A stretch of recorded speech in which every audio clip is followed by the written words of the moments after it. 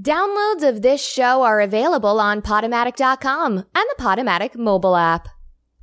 You are listening to Troubadours and Raconteurs with E.W. Conundrum Demure on Radio Free Brooklyn. Welcome to episode 270 of Troubadours and Raconteurs with yours truly, E.W. Conundrum Demure.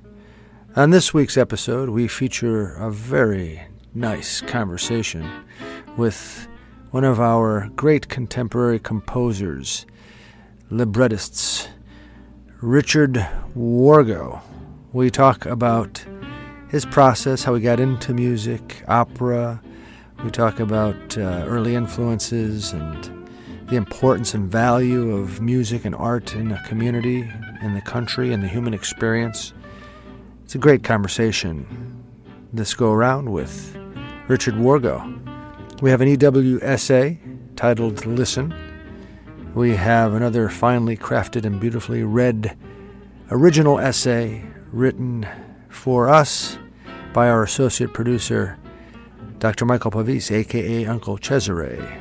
It's titled Screamers and Smurls.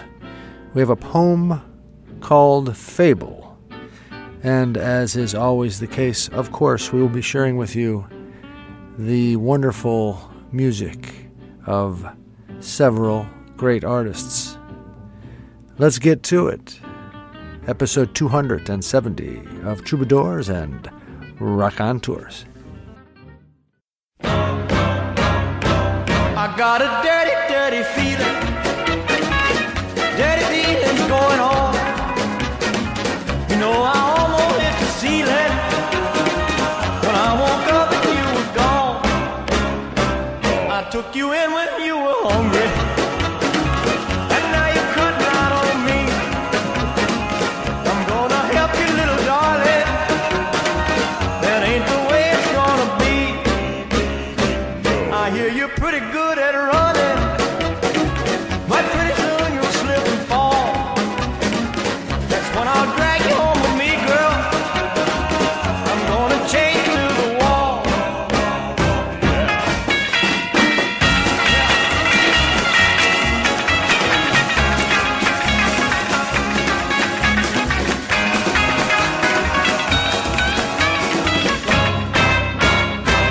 You know I'm looking for you, baby. I ain't gonna take it laying down. I heard that you were cooking, baby, way on the other side of town. I got a dirty feeling. Dirty dealing's going on. You know I almost hit the ceiling when I woke up and you were gone.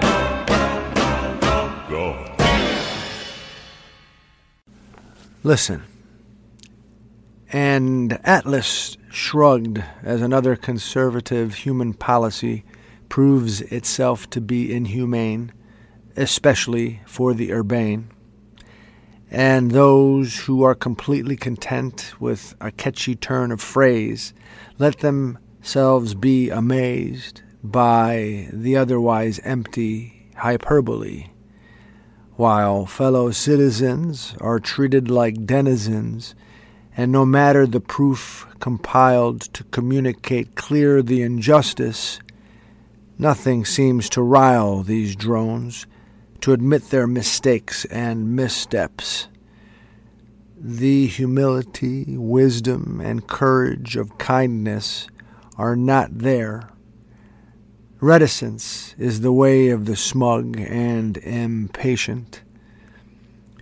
Anger at being proven wrong, while melodrama becomes instead the strong arm of those controlling the narrative to further control the throngs, defining the daily mores of our society.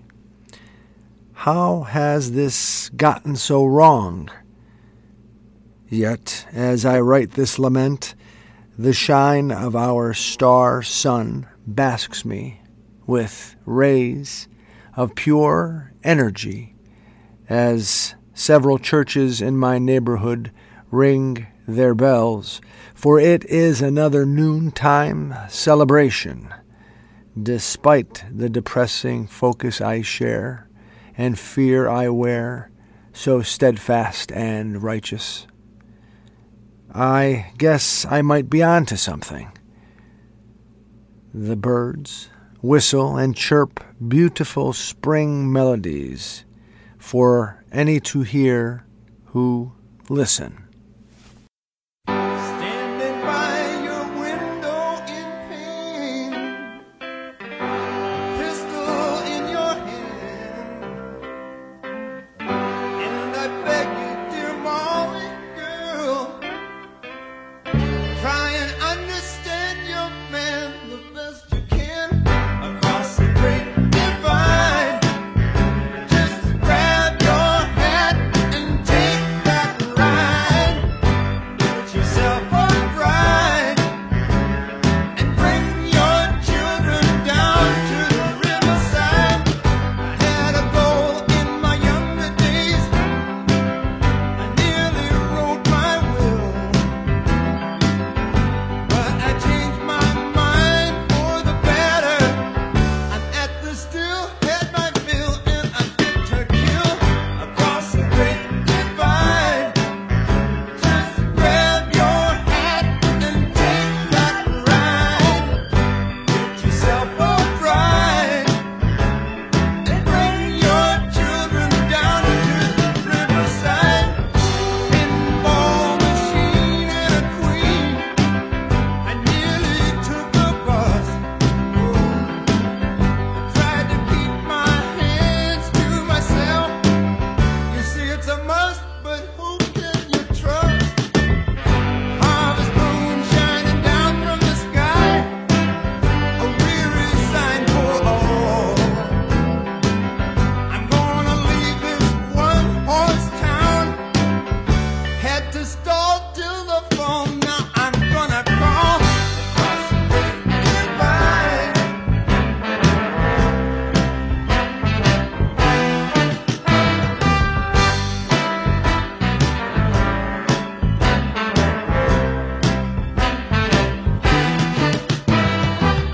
Now, Molly dear, don't you shed a tear. Your time will surely come.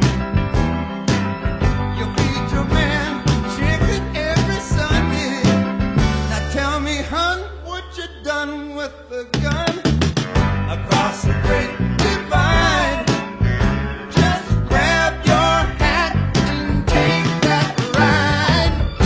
Get yourself a bride and bring your children down to the riverside.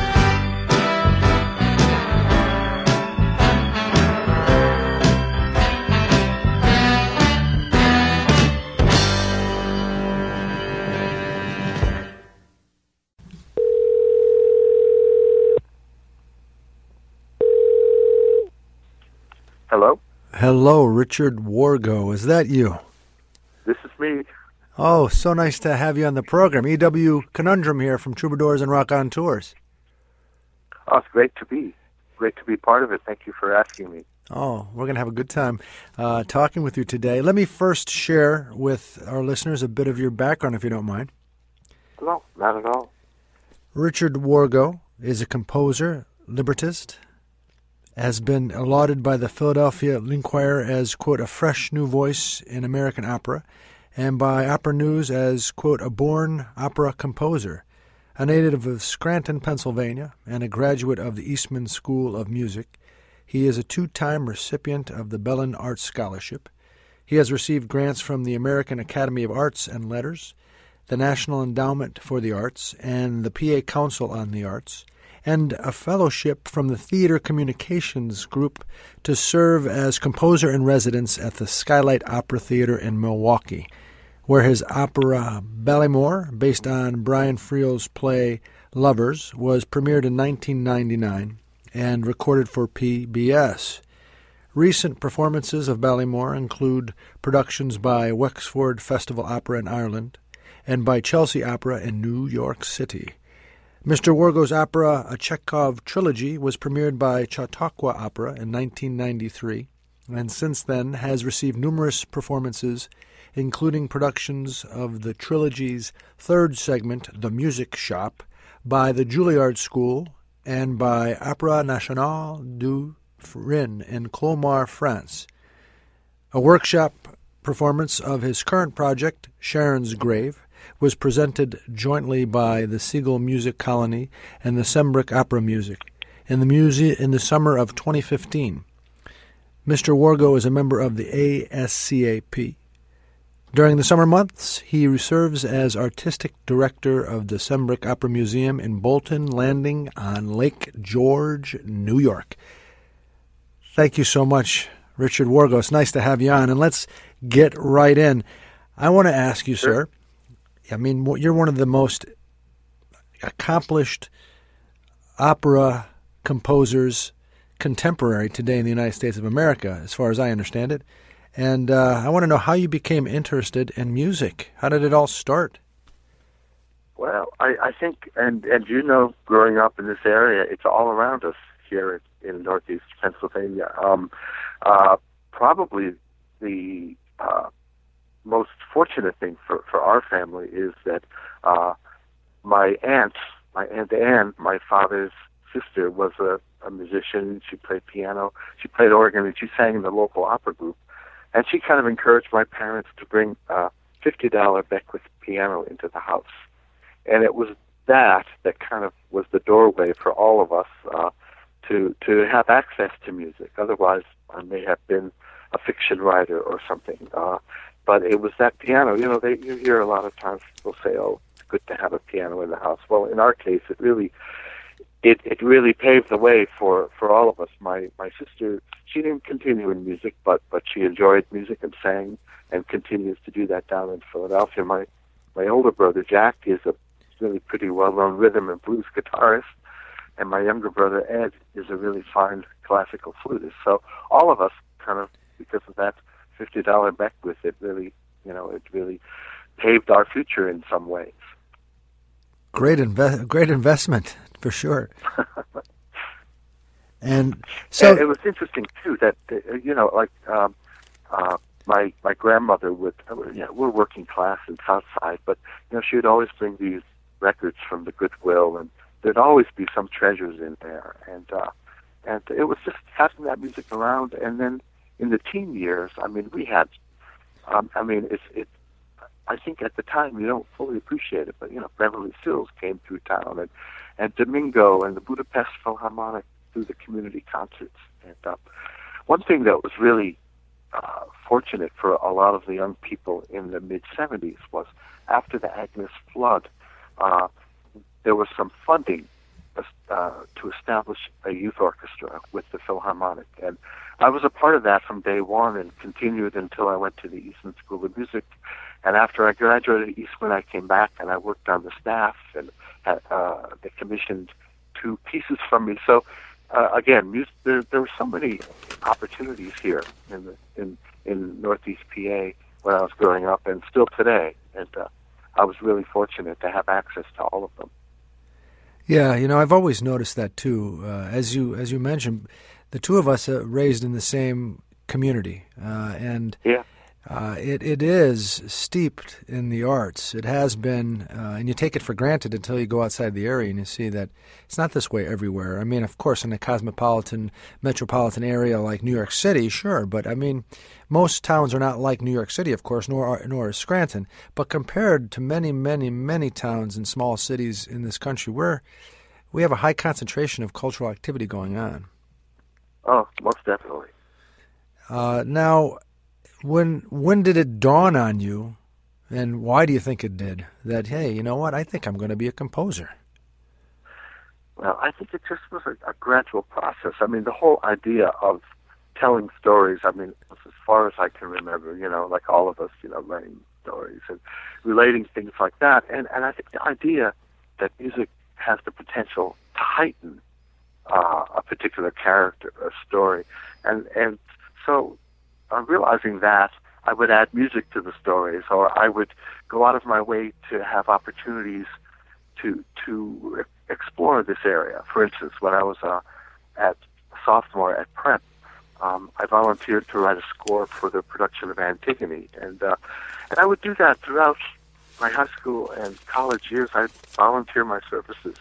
So by the time I was like my early 20s, I had an opportunity, and I figured this was not only was I drawn to do it, but I was thinking it was a way to express the themes of the plays in music, and something that I wanted to carry further with opera, but sort of to train for that. I did scores for the Second Story Theater production of Mice and Men, for the University of Scranton's production of Oedipus, for a production of Night of the Iguana.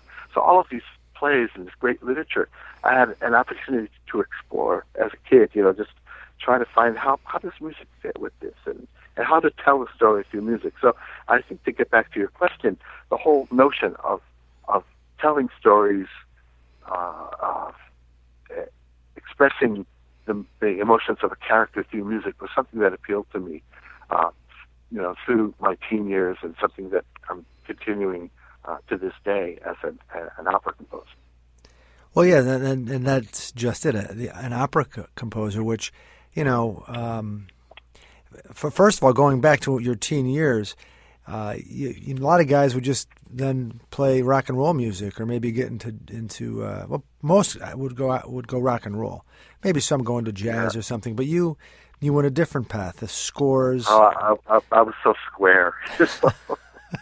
And my brother, my older brother Jack, I think because he did that path, and he was very successful with that, and loved that path. But for me, for some reason, it was the classical music and the theater music that I heard that had most that moved me most. Now, when you get into opera, your characters, you get to create characters. You get to create stories, and the characters come to life through words as well as the music. You're composing all of that, right? Yeah, and a lot of people ask, I in a sense, I wish that there was a librettist I could work with. But I mean, if you were to read like some of the letters of Puccini and Verdi, and they were taskmasters with their librettists, and they, in a way that artistically you really can't be today with the poet. It's a whole different work environment than it was back then. But essentially, what a composer needs is to be able to control the pacing of a piece. And so if you can imagine, I mean, I've had really fine, I've met, fine poets that have words that stand on their own, that they don't particularly need music. So the idea of the words for an opera, as a composer, if I write the words, and I'm not too great with words, but I have control over the pace, over the rhythm of a scene, and I can make things move along in an easier way rather than going to a librettist and saying, no, you have to cut these 4 lines, and I need this, that, and the other. And to this day, there are really fine writers for the theater who work that way. I'm not saying that it doesn't exist, but it's really hard to find that partnership where you have a trusting relationship with another writer, where you could say, yeah, I know those are your 4 best lines, but they need to go because the scene needs to move along here. So that's the kind of dynamic that, if I had a librettist, we would work that way. The fact that I'm my own librettist, I work that way kind of privately on my own. But it's the whole, at the end of the day, it's the whole notion of making the piece work. And I think this is a lot of growing up with musicals around here as well. I mean, I'm as much interested in musical theater as opera. It really is very interesting to see how the musical theater composers of our day have worked. I saw you at a production of Sunday in the Park with George at Marywood, and of course that was written with all of these, back and forth between words and music and staging and writing, and it's just kind of like you have to get your hands dirty and get in there and make it work, make it live on the stage. Well, and the editing part, you and I have a mutual friend who is our associate producer, Dr. Michael Pavis. He's a huge proponent of editing, and, doing it right, but you have to edit, otherwise things get too verbose, too wordy, too unwieldy, and things, and your ideas don't communicate well. Sure. It's so important. Yeah. And for those of us who do not know, a librettist, what exactly is can you give us a little insight as to what a librettist is? Well, I mean, of course, with any opera or even a musical, you have the words and the music. So a librettist for opera would be like the lyricist for the entire opera as it goes along. And the important thing is that if you think to sing something that, again, that's heightened speech, it takes longer than to speak it. So on average, the real gift of a good librettist is to really distill the drama really down to the most essential words and actions. And actions is really important too, because sometimes something that you might think of doing in a novel or a play would be fine, but if you could find a way to express it without words and dramatize it with music or with just a few words of music, that's really the mark of a really fine librettist. And that's really the skill of really distilling the essence of a drama down to its very essential parts, and then letting the music and words together illuminate it in a very theatrical, dynamic way on the stage. Well explained. Thank you. Richard Wargo here on the program. He's a composer, a librettist, and an all-around great guy. Let's hit you with another question, sir. Share with us a little bit your process when composing a piece. Well, that's really interesting. I've found that as many hours as I've spent in libraries and going through bookstores looking for ideas, sometimes the ideas just come to you. So the first idea, the whole idea of inspiration, in my case, in particular writing for the theater, is often seeing something. An example, I was 17 when I saw a production of Brian Frill's play Winners at Scranton Central. And it just stayed with me for years and years until finally I went to Brian Friel in Ireland and I got his permission to turn it into an opera.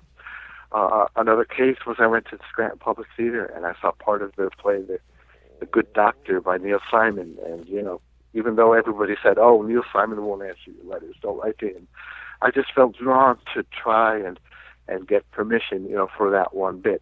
But aside from permissions and all of those technical aspects that go into, the writing, the actual composing process is you get an idea, and then, let's say it's an opera, it's a theater piece, and you find that the musical moments, the high points that you want to concentrate on, and then you build around those.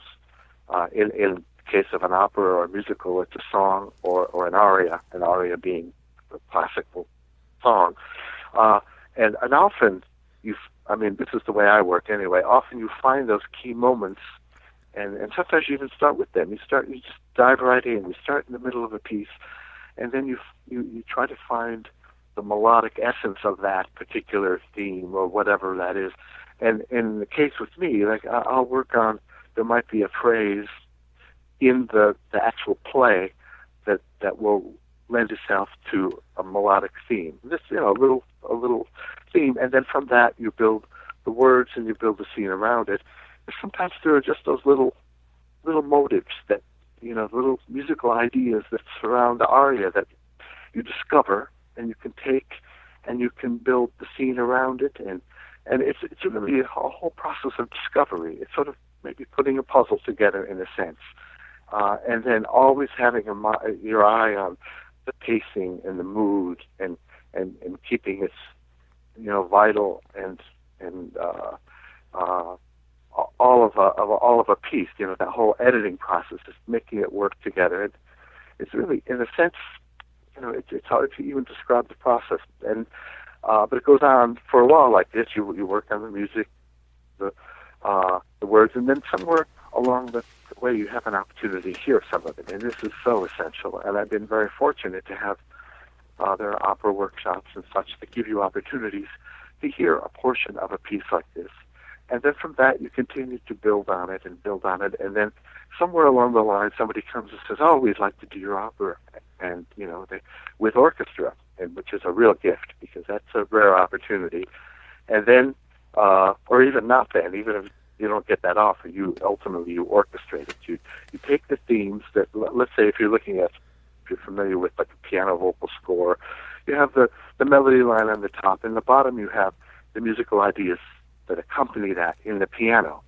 Essentially what that is, that those two staves that have the music, that's really the orchestra. So what you have to do then is take that and decide, or if you haven't already decided what these instruments are, and fill it out to these, expand it to its orchestration. And that orchestration could be a string quartet, it could be a full symphony orchestra.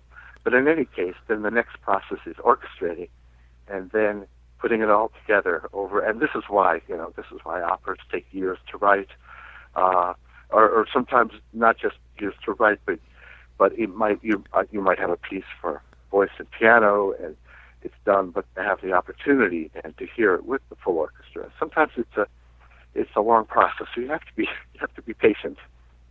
That was a wonderful explanation. You anticipated about 4 questions I was going to ask you, and you answered them. I'm sorry to rush ahead. No, perfectly done. Yeah. That leads me to another one, though. Right. Does the way you imagine it would sound when you're putting it together, when you hear it in your head, so to speak, come close to how it actually does sound when a symphony orchestra is interpreting it? Well, that's probably the most exciting part of a composer's process. I mean, it really is, and it's all too rare, at least, in my case, writing these operas that often they're done with piano, and they take a long time to write. But it's so exciting. Like, even I'm thinking back to the times I've had pieces done by the Philharmonic. Here's like a 60-piece orchestra on stage, and well, I've always thought like orchestrating, which I love doing, but it's akin maybe to painting in the dark or in very dim light, and you sort of know how it's supposed to look, and it is. But when you have that orchestra on stage and the conductor with the baton, then it's like the lights are turned on, and it's not just you there; it's the whole orchestra and whoever else is around. So it's a really public unveiling, and enormously exciting that first time you hear it, and usually it's sort of like you imagine, but maybe a little bit heightened, because you imagine it, but you can never really fully imagine what the sound is going to be. And there always is one or two little areas where you let the strings stop, and it's, oh, why did I put off that chord there? And then you go back and you fix those things. But it's really one of the most exciting parts of the composition process is just hearing it for the first time with the orchestra, and in the case of an opera with the singers and the orchestra. Boy, that's really, and those are the fun, those are probably the highlight of being a composer.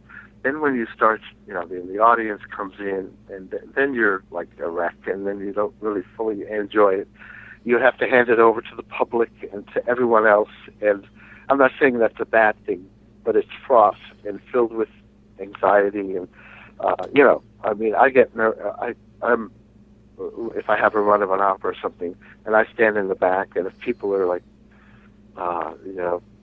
restless in their seats, I'm thinking, oh, something's not working here, or if anybody coughs, I'm thinking, I take it personally. So it's those moments when you're still working on the piece, and when it's unveiled before you and your colleague, the orchestra and the singers, that are really the joy of being an opera composer. And the other still is. I'm not discounting that, but I'm just saying a lot of other elements come into play when suddenly it becomes public. You're kind of like you're out there for everybody to. Oh yeah, you're in many ways. I mean, you're bearing yourself. It's a very vulnerable position to be in, for sure. Now, what would you say, Richard, are the aspects of your human experience that most reveal themselves in your work? Well, I think just getting back to the idea of giving voice to particular characters and all, I think when you look at ultimately the pieces that stay with me for all these years, I see something and I'm drawn to want to express it in music. So that I guess that would reveal. I think artists in general have to, when you see the world and you want to give voice, let's say. Or here's an example. I was in Ireland and I saw a play by John B. Keane, and the lead character was the most despicable person you could imagine. Just full of wit, but just rancorous and nasty. But at one point in the play, he suddenly revealed his whole soul on stage, and it was a moment theatrically on the stage in a play. Again, no music here. I'm thinking, well, this needs to be sung. This is something that I really would love to. That I was totally drawn to, and ultimately I got permission to adapt this play, and this is what I'm working on now. But I think it's just a sense of a compassion for people and wanting to express them and give voice to these different characters. Another thing that occurred to me too, getting back to the play that I mentioned, I saw at Scranton Central when I was 17, and I didn't really realize this at the time, but I think what really drew me to that was that it's a play told in two different times. There are young lovers. The plot of the play, they're two young lovers on a hillside, and they're there for one day, and they think they have the whole world before them, but the audience discovers that it's their last day on Earth, that they're doomed to die in a boating accident. And the way the audience discovers this is that there's another separate plane. There are two characters that are sort of overseeing narrators, and they talk about the temperature of the day, and they talk about things that these young people are unaware of. And basically it's sort of like the here and now of our everyday lives, and then this vast eternity that these other characters represent. And I think, and part of the point of the play is that I think Brian Friel was trying to get us to wake up and look, to stay, to realize the bigger picture. And I think that whole idea of the bigger picture is something that a lot of artists strive for. So separately from that particular opera, the power in music, I think, to transcend the daily life, the daily details that we think about every day, and cause us to maybe stop for a moment and see the larger picture. I don't know if that makes any sense, but I think it's something that artists strive for and want to at least try to express, that the wonder of everything around us, separate from all of our daily chores and tasks. To stop and I think that's the power of classical music in general, is to give us that moment to look beyond ourselves and our daily cares and such. Wonderfully explained. Yeah, that makes total sense to me, of course. And that is the beauty and the power of art for me as well. You really summed that up wonderfully. Thank you. So go ahead. I'm sorry. You are listening to Troubadours and Raconteurs with E.W. Conundrum Demure on Radio Free Brooklyn. Oh, well, no, it just that whole notion, it really brought to mind a recent performance I heard here locally. The Arcadia Chorale produced the St. Matthew Passion recently. They did it in Wilkes-Barre, St. Stephen's. And here's this massive piece. It's a cathedral of a work. And it was 4 hours in length. And it had two choruses, two orchestras, soloists. And it was really interesting to, aside from being just a magnificent performance, to just sit there in the midst of this packed church, St. Stephen's of Wilkes-Barre, and see everyone so intently together and concentrating on this one thing. There was not a blue screen anywhere. And it really made me aware of, it's rare to have that communal experience of all these musicians and the audience alike, just so intent on one thing for 4 hours. It was sort of, afterwards I realized, wow, it's inspirational. That's the first in quite a while. Yeah, I love those kinds of experiences as well. Yeah. Richard, we only have a minute or two left. I want to ask you what we could be looking forward to coming from you soon, or even in the long term. What are you hoping to get out there in the way of new compositions, new pieces? Yeah, well, I'm still working on my opera Sharon's Grave, and I've had the opportunity through the Seagull Colony up on Lake George to work on that, and they're interested in going further with that. So that would be the long-range big project, and ultimately to go through that whole process we talked about earlier, having workshops and orchestrating it and having a premiere somewhere down the road.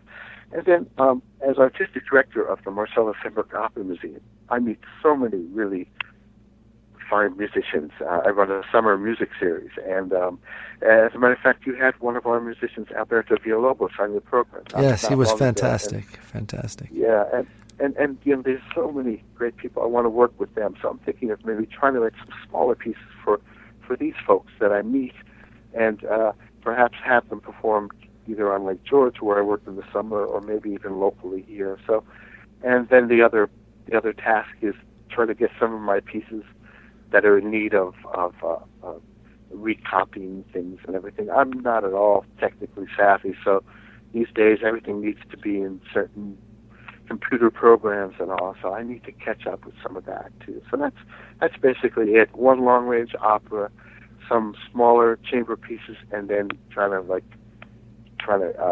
step into the 21st century in terms of the materials and the technology that I've kind of been remiss with.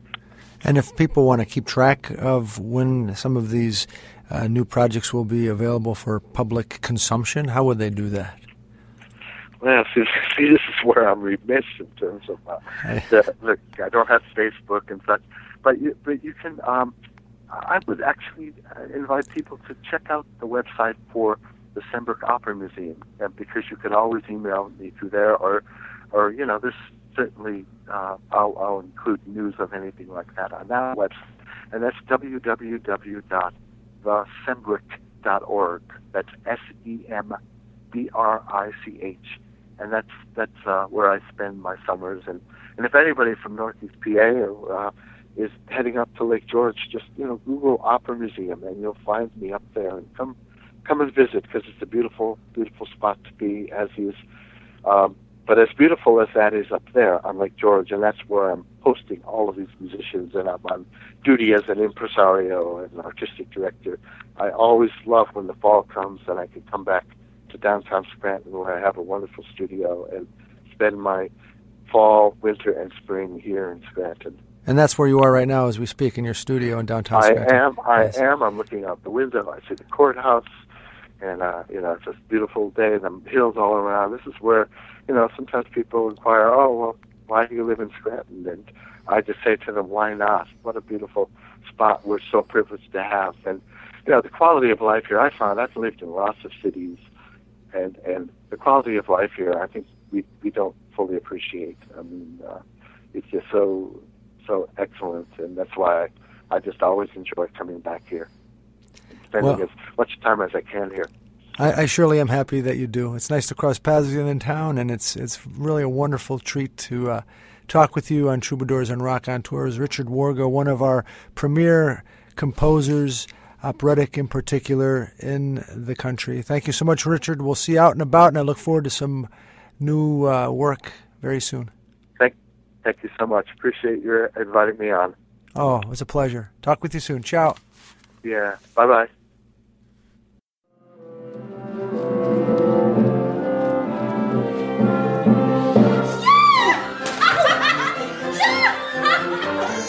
Come on, cut it out, will ya? You leave like a rat. I was looking for you. Where were you? Waiting for you.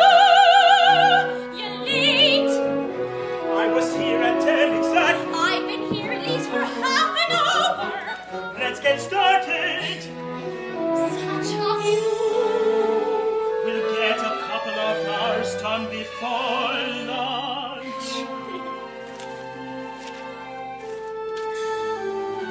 I love this view of Bonnymore.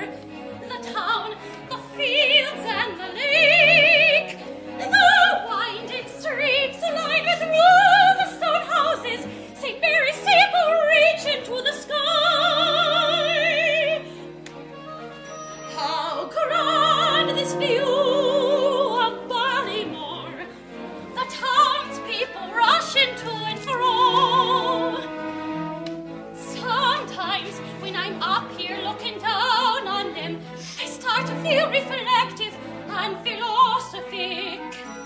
Philosophic. Up here, everyone's dear and gracious. Down there, they're all enlightened and tall. Up here, I want to run down and hug and kiss them all. Down there, I'd rather do that into their faces. Sometimes I bet that's just how God feels, wouldn't you say? I don't know how God feels. Why not? 'Cause I'm not God. Well, I'll tell you something. There are occasions in my life when I know how God feels. Good for you. At this moment, God feels magnanimous, expansive, congenial, beneficent, and philanthropic. Philanthropic.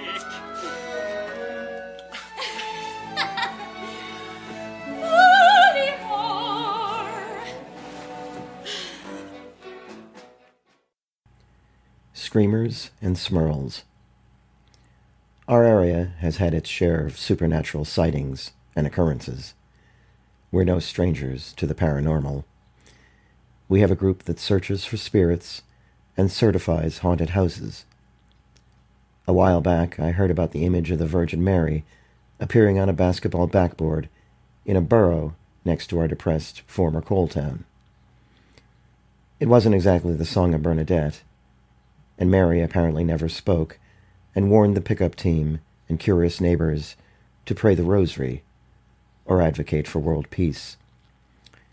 The Blessed Virgin must have had an appearance scheduled elsewhere and moved on, leaving the local teens to their game and their devout elders to ponder the mysteries of the faith. Or take the case of the Suskin Screamer. Beneath the bridge on a road near a town several miles from ours, most famous for its annual tomato festival, and as the turf of a long-dead mafioso, there lives, or lived, if he has gone to his beastly reward, a creature whose screams pierce the night air. Debate rages over the nature of the screamer. Do the unearthly screams emanate from the ghost of a woman spurned by her lover, who hung herself beneath the bridge? Or were the sounds those of a hungry lion who escaped from a circus? Or is it some kind of creature, half man, half beast, a sort of coal country centaur, or yeti, or landlocked Loch Ness monster? There are, of course, tales of hearing the beast, or catching glimpses or half-glimpses as he scurries back into the woods. The near misses and almost encounters of Sasquatch hunters. Why is the beast screaming? Is he the last of his kind? Once he and his fellows romped through the woods, and now, after years of displacement, first by settlers, then miners, then suburbanites, he is the only one left, and makes occasional forays like a bear getting in a backyard garbage can. Only there were other bears in the woods. The screamer is alone, and his is a cry of loneliness. The poor Suskin Screamer pines for a pal, or a Mrs. Screamer, to share his daily pleasures and sorrows. Not too far from the Screamer's lair occurred the most notorious of our supernatural events, famous enough to become a TV movie. If that's not fame, what is? On a quiet street in a small town, it's always on a quiet street, just like the serial killer next door was always a quiet guy, the Smurl family found themselves besieged by a demon, if not the devil himself. It was our version of the Amityville Horror, the story of a Long Island home whose possession spurred news stories and a hit movie with James Brolin and Margot Kidder, who played Lois Lane in The Superman with Christopher Reeve. Rod Steiger played the on-call exorcist, but what I remember decades later are the flies which inflicted the home and swarms summoned by the demon to torture the family.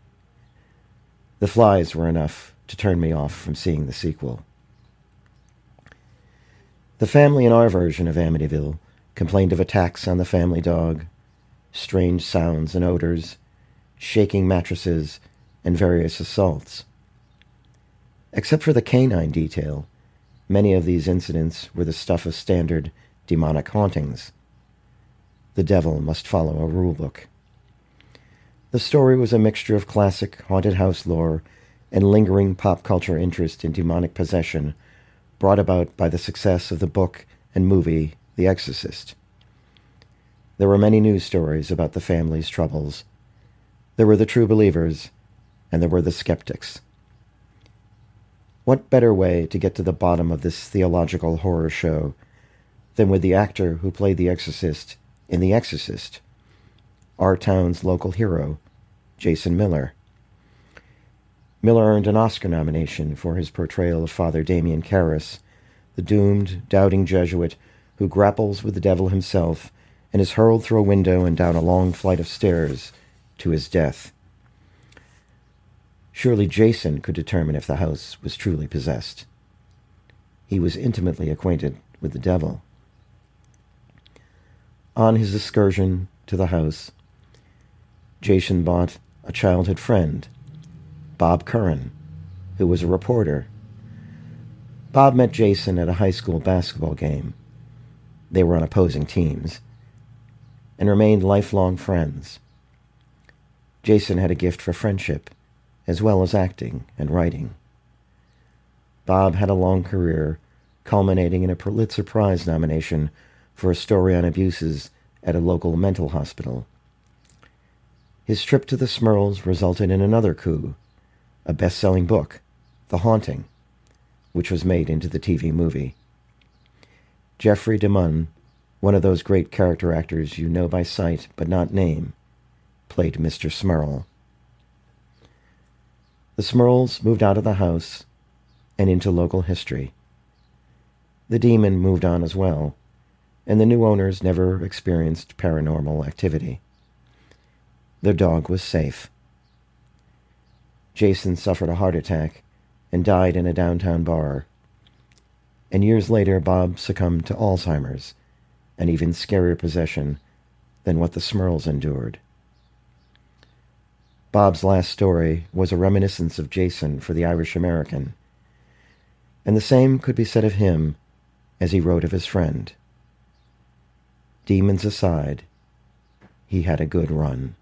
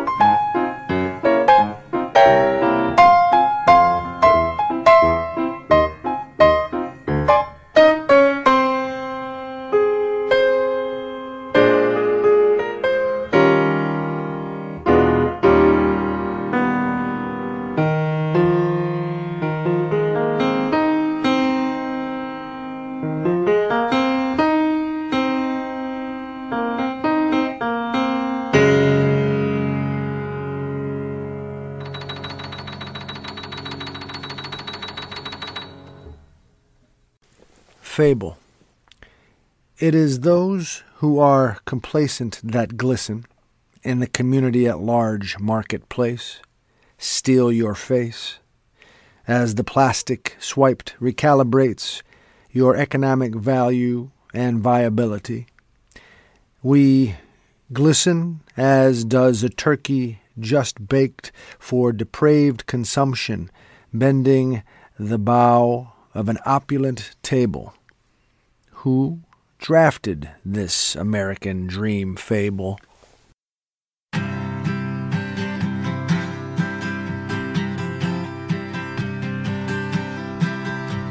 Aurora borealis, the icy sky at night, paddles cut the water in a long and hurried flight from the white man to the fields of green and the homeland we've never seen. They killed us in our teepee and they cut our women down. They might have left some babies crying on the ground, but the fire stills and the wagons come and the night falls on the setting sun. Massacred the buffalo, kitty corner from the bank, and the taxis run across my feet, and my eyes have turned to blanks, and my little box at the top of the stairs, with my Indian rug and a pipe to share.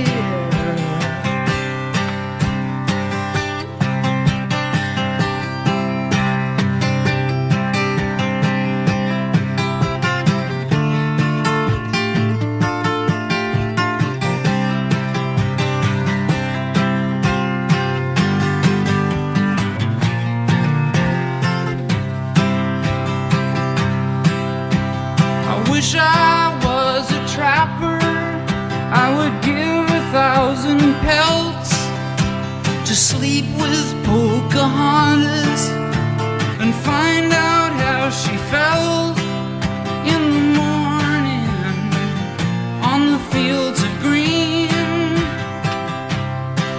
in the homeland we never seen.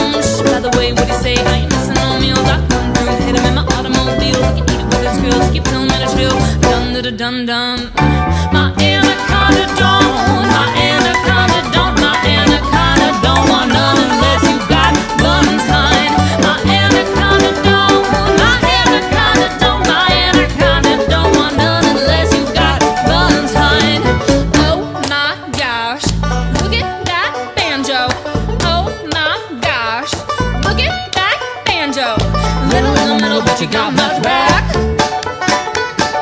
Little in the middle, but you got much back. Little in the middle, but you got much back. Little in the middle, but you got much back.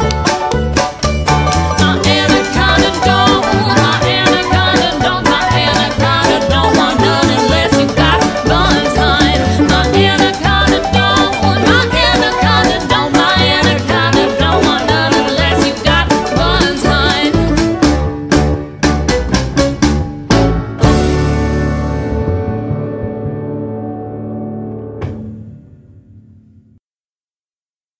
And there you have it, episode 270 of Troubadours and Raconteurs with yours truly, E.W. Conundrum Demure.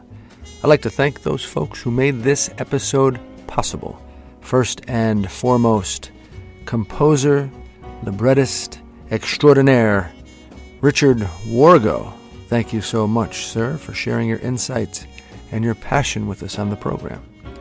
I'd like to thank our associate producer, Dr. Michael Pavis, a.k.a. Uncle Cesare, for sharing another wonderful original essay.